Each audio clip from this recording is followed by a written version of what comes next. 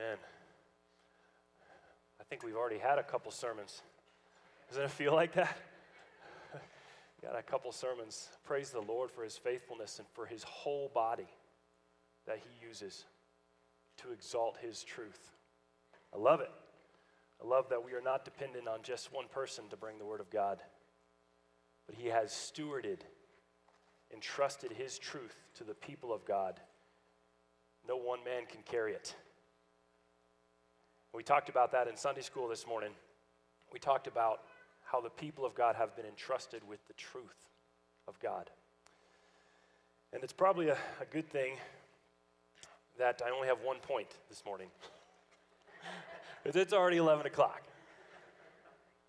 So I am going to be able to make this straight to the point because so many other people have been making this morning. The Church of Jesus Christ has one job: to be a faithful witness of Jesus Christ. One job. So turn in your Bibles to Acts chapter 1, and let's look at this together. This is Pentecost Sunday. We've celebrated the Ascension Sunday last, the Christian calendar. We have these Christian holidays that is exciting as people of God, as people of Jesus Christ, to remember and to celebrate the things that happen throughout the year.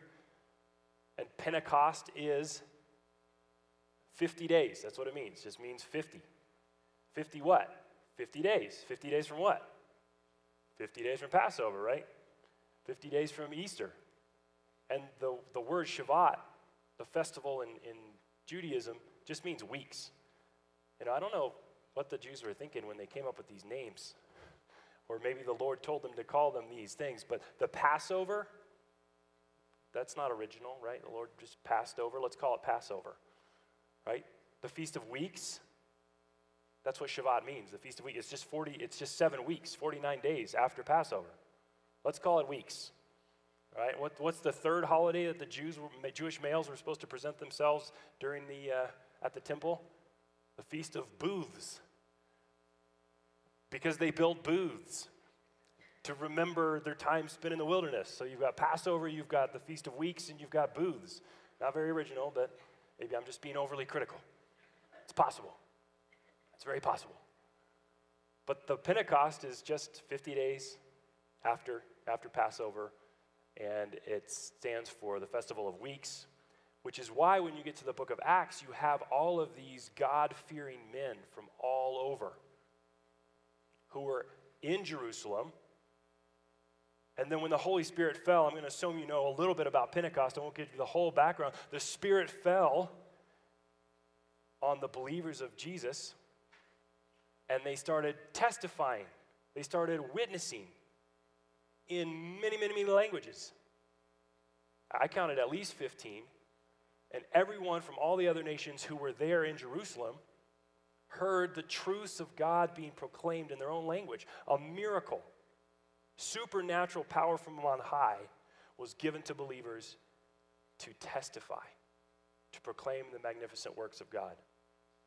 So that was a little preview of what Pentecost is and why we celebrate it in the Christian calendar. Was the beginning of the church. So today, Pentecost Sunday, we're going to see what the job of the church is. Acts chapter 1, starting in verse 1, we're just going to read 8 verses. I wrote the first narrative, Theophilus, about all that Jesus began to do and teach until the day he was taken up, after he had given orders through the Holy Spirit to the apostles he had chosen. After he had suffered, he also presented himself alive to them by many convincing proofs, appearing to them during 40 days and speaking about the kingdom of God. While he was together with them, he commanded them not to leave Jerusalem, but to wait for the Father's promise. This, he said, is what you heard from me. For John baptized with water, but you will be baptized with the Holy Spirit not many days from now. So when they had come together, They asked him, Lord, are you restoring the kingdom to Israel at this time? And he said to them, it is not for you to know times or periods that the Father has set by his own authority, but you will receive power when the Holy Spirit has come on you, and you will be my witnesses in Jerusalem, in Judea, in Samaria, and to the end of the earth. These are the words of the Lord. And there's something fascinating here. Jesus says, wait in Jerusalem for the promised Holy Spirit. You're going to get power from on high, he says in Luke 24. You're going to be clothed with the power from on high. That's the Holy Spirit. That's what the Father promised. The Spirit of truth, which he kept talking about over and over in John. You're going to receive the Spirit who's going to testify about me. And wait for that Spirit. Isn't that amazing? You're going to receive the power from on high. And the disciples, their one comment has nothing to do with the power from on high. I like to think of it this way. Jesus saying, you guys are going to get power from on high, supernatural power to be witnesses. And the disciples, yeah, but about Israel. What about Israel? Are you going to restore the kingdom to Israel? And if you want a fascinating study, go to Acts chapter 15 and look at how the apostles used the prophecy from Amos to say God has restored the kingdom to David. It's in Jesus, the Son of David. He's restored the kingdom to David, to the Son of David, Christ Jesus. That's how he's restored the kingdom. But he doesn't get into all that right now. He says, wait for power from on high. No, it's not for you to know the times or the seasons about when I'm going to restore the kingdom to Israel. That's my job. You have a job. It's not to know that. Right? And so I imagine maybe one of these facepalm moments, like, how long have I been with you? Disciples, you have one job. You have one job, and it's to be my witnesses. In where? Jerusalem, Judea, Samaria, to the end of the earth. You have one job. You guys seen that meme? You had one job? That's what it makes me think of when I hear you have one job. You had one job. And it's usually some construction worker whose one job was to paint lines on the highway. And they just went over here and crossed over there. And you see all these memes. You had one job. The church has one job: to bear witness for Christ. What does a witness do? I swear to tell the truth, the whole truth, and nothing but the truth.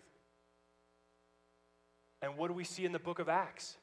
What did the disciples do? They told the truth. Everything we've seen and heard. This is what we know about Jesus. This is what Jesus taught. Here it is. Stephen, the first martyr, in Acts chapter 6, he said, this is what God has done. This is the truth of his scripture. And he didn't stop testifying to the truth even when he saw the heavens opened and the Son of Man standing at the right hand of the Father. He told them all, everything he saw. He was a faithful witness, a faithful proclaimer of the truth of everything that he saw, even to the point of death. And they killed him. But he was a faithful witness to the point of death, which is why he's called a martyr. Martyr comes right from that word, witness. A martyr is somebody who stands on the truth of God until they die, who will not compromise on the truth of God and who he is and what he's commanded until they die. That's what a martyr is. So when Jesus says, you are my witnesses, your job is to be my witnesses, your job is to testify to the truth, they couldn't compromise in any way. They had to stand on what they've seen and what they've heard. And then they wrote it all down for us. And that's what the truth is, that's what's been happening with the church for all generations, 2,000 years. We have a written testimony from the disciples of what they saw and heard, sealed with their blood, many of them. What's a written testimony? It's something you read in court. This is true. This is what I saw. That's the job of the church, to testify to the truth of Jesus Christ. We have one job. And when we don't do that job, what good are we? If we don't stand on the truth of who God is and what He's done and what His commands are, then what's the purpose of the church? It should be a weighty thing to think about. To be witnesses to Christ. We can be false witnesses. That's a real thing. Why is it one of the 10 Commandments to not be a false witness? Because you're not telling the truth. Parents, we have to be teaching our kids from a very young age to tell the truth. If that's not a capital, I shouldn't use the word capital punishment. If that's not the most severe sin in your household, maybe you need to reevaluate. It's a serious sin to not tell the truth. Over and over again we see in the Bible. It's one of the 10 Commandments. Don't be a false witness. Don't be a false witness. Don't lie. Who's the deceiver? Nate brought up. Satan. All he does is lie. He's the father of lies. The people of God and the people of Satan are so completely separate. The people of God stand upon the word, the truth of who God is and what He said. And a church that's not doing His job is not good for anything. Jesus said, "You are the salt of the earth. You are the light of the world," in Matthew 5. And a salt that's not salty, what's it good for? Throw it out. He said it's not good for anything. Because if the purpose of salt is to be salty, and it's no longer salty, it's good for nothing. A light whose sole purpose, a lamp whose sole purpose is to be put up on a lampstand and shine light so people can see, if you put it under a bushel and you can't see, what good is it? You might as well not even have a lamp.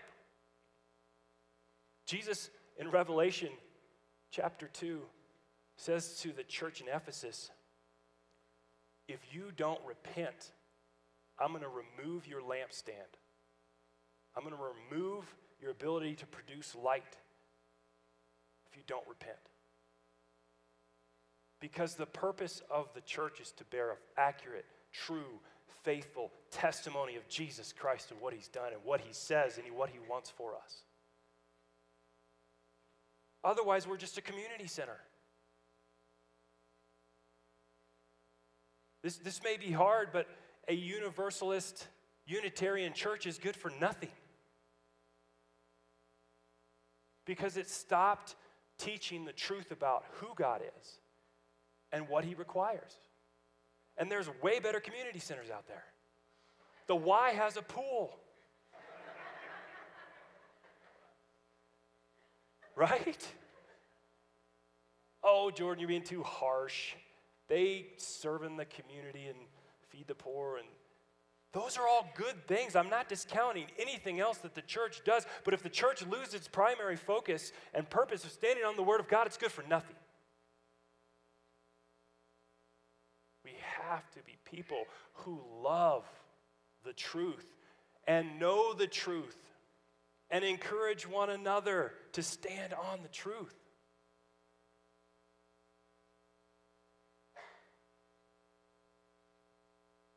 That's the church's job. As an institution that He brought about, He gave us one job. Tell the truth. And that's why when we encourage one another, we are giving courage to one another to be accurate representatives of Him. there's two ways we do that. We do that in our living and in our teaching. Paul in 1 Timothy says, watch your life and doctrine closely. Guard them, keep them. Your life and your doctrine. Why are those two things important? Because how you live, how the church lives, reflects who the head of the church is. Holiness is not just, hey, Jordan, the Puritans called, they want their holiness back, right? They want their obsession with holiness back. That was for that old time of the church. No, it's for today. Because a church that accurately represents Jesus and who he is, be a church that's growing in holiness. I'm not saying we're going to be perfect, but we're growing. We're encouraging one another. We're challenging one another. We have the ability, I hope you have the ability to say, hey, Jordan, what you're doing right here is not lining up with the word, with the truth. Your life is not an accurate reflection, an accurate testimony with what God requires. Pray that you have the boldness to confront one another. Because what we carry is greater than each individual one of us. We've kind of lost that in an individualistic society and an individualistic church even.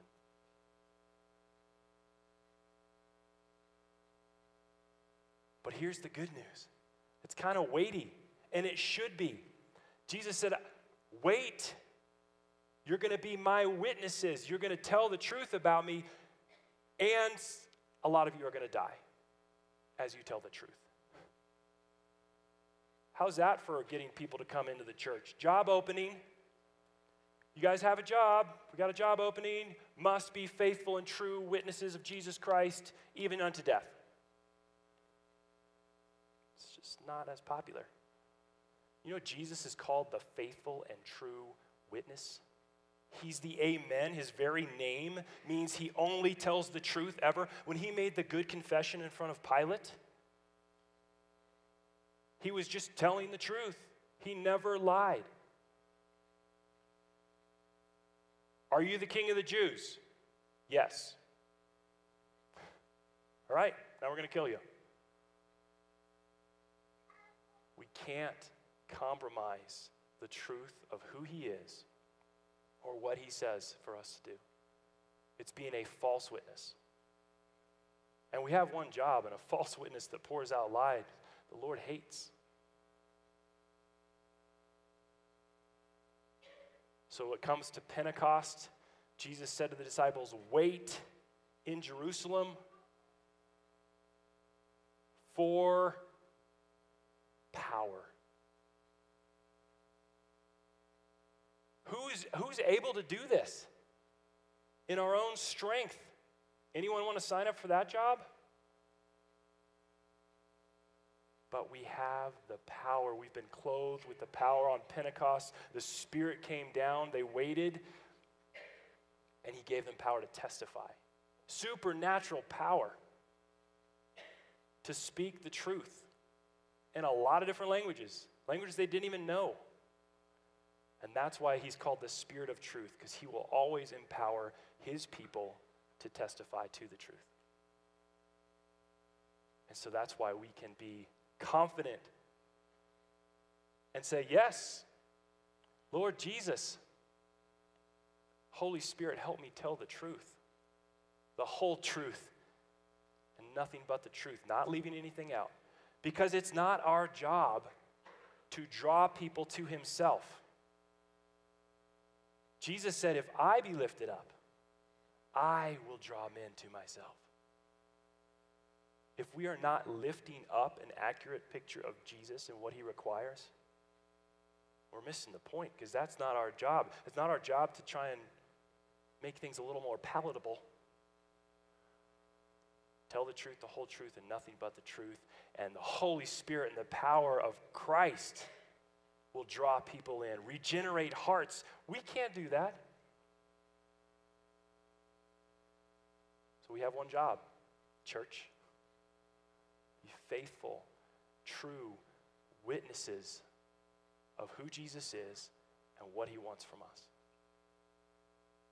That's our job. And that's the beauty of Pentecost, is he's given us the power to do it. He's poured out his Spirit. You know, the idea of pouring out is the same idea as pouring out the blood of a lamb. When you pour it out, you're not putting it back in the lamb. When the blood of a lamb is poured out, you don't just, made a mistake. Now I've got to get all that and put it back in the lamb. There's no putting it back. That's the amazing gift at Pentecost. He poured out his Spirit on his people.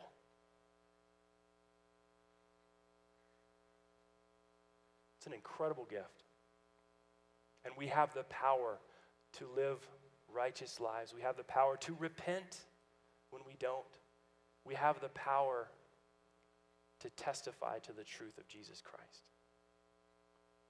And I pray, when we look back on my career, my time serving the Lord, we will look back, all of us like Nate, and say, we've been faithful. We've been faithful witnesses to Jesus Christ. Man, I hope we can do that. And we can by the power of the Holy Spirit, by the gift at Pentecost. Power to testify, power to witness. That's something worth being part of.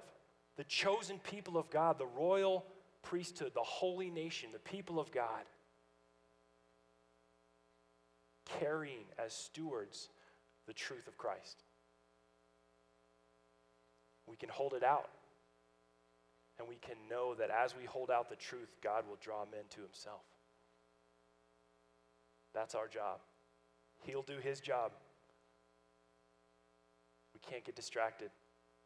Can't lose focus. We have to know it. It's not just jobs for pastors and elders to know the truth. He said, I'm going to pour out my Spirit on all my people. Not just Elijah anymore, not just Elisha anymore. Every one of us, the gift is for you if you have repented, believed, and are baptized. That's what the scripture says. And you will receive the gift of the Holy Spirit. For all of you, you all have a part in carrying my truth. That's why we can see in 1 Corinthians, you don't have to say to the foot, I don't need you. We all need each other. This is something so great and so magnificent, it's bigger than us. So I want to read in closing 1 Corinthians 4.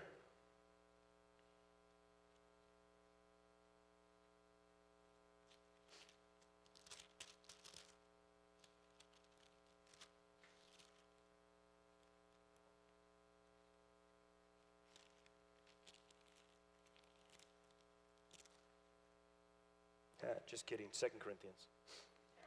I didn't even open my notes, Nate. I had them this time. I had them, but I didn't open them.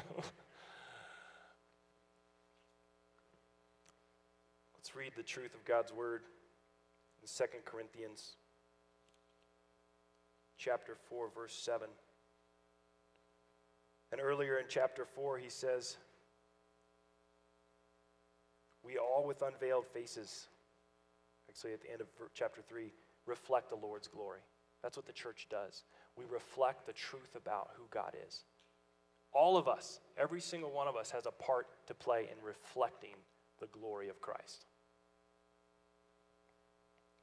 In verse 7 of chapter 4 of 2 Corinthians, we have this treasure in clay jars,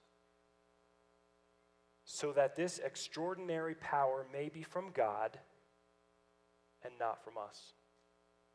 We are pressured in every way, but not crushed. We are perplexed, but not in despair. We are persecuted, but not abandoned. We are struck down, but not destroyed.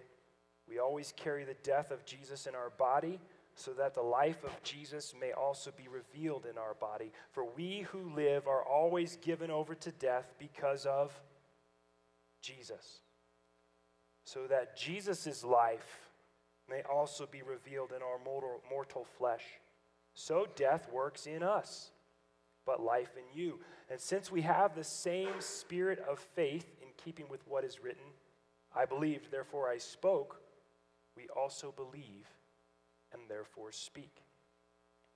We know that the one who raised the Lord Jesus will raise us also with Jesus and present us with you. Indeed, everything is for your benefit, so that grace extended through more and more people may cause thanksgiving to increase to God's glory. Therefore, we do not give up. Even though our outer person is being destroyed, our inner person is being renewed day by day. For a momentary light affliction is producing for us an absolutely incomparable eternal weight of glory. So we do not focus on what is seen, but on what is unseen. For what is seen is temporary, but what is unseen is eternal. We have this treasure in jars of clay, this great, magnificent gift that we've been entrusted with, the good news about Christ. We're carrying around in weak vessels. Can I get an amen? Amen. That means truth. Truly, what you're saying is true. And if you don't agree with it, then don't say amen. But because you don't think it's true, right? That's how amen works. But we have this treasure, this all-surpassing great treasure in jars of clay, so that all the glory, all the honor, all the majesty goes to King Jesus, because he is worthy. He is worthy of a holy church. He is worthy of a true message. He is worthy. He is worthy. Church, we have one job, but we've been given power from on high to do that job. Let's do it well. That's all I got. Let's pray.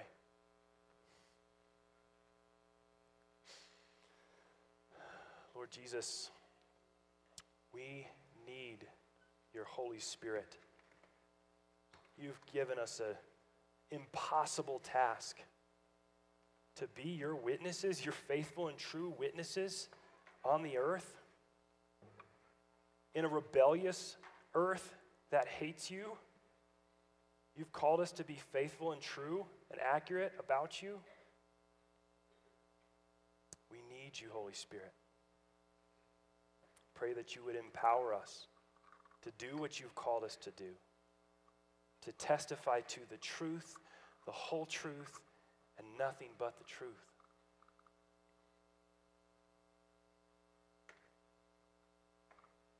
May we feel the weight of the task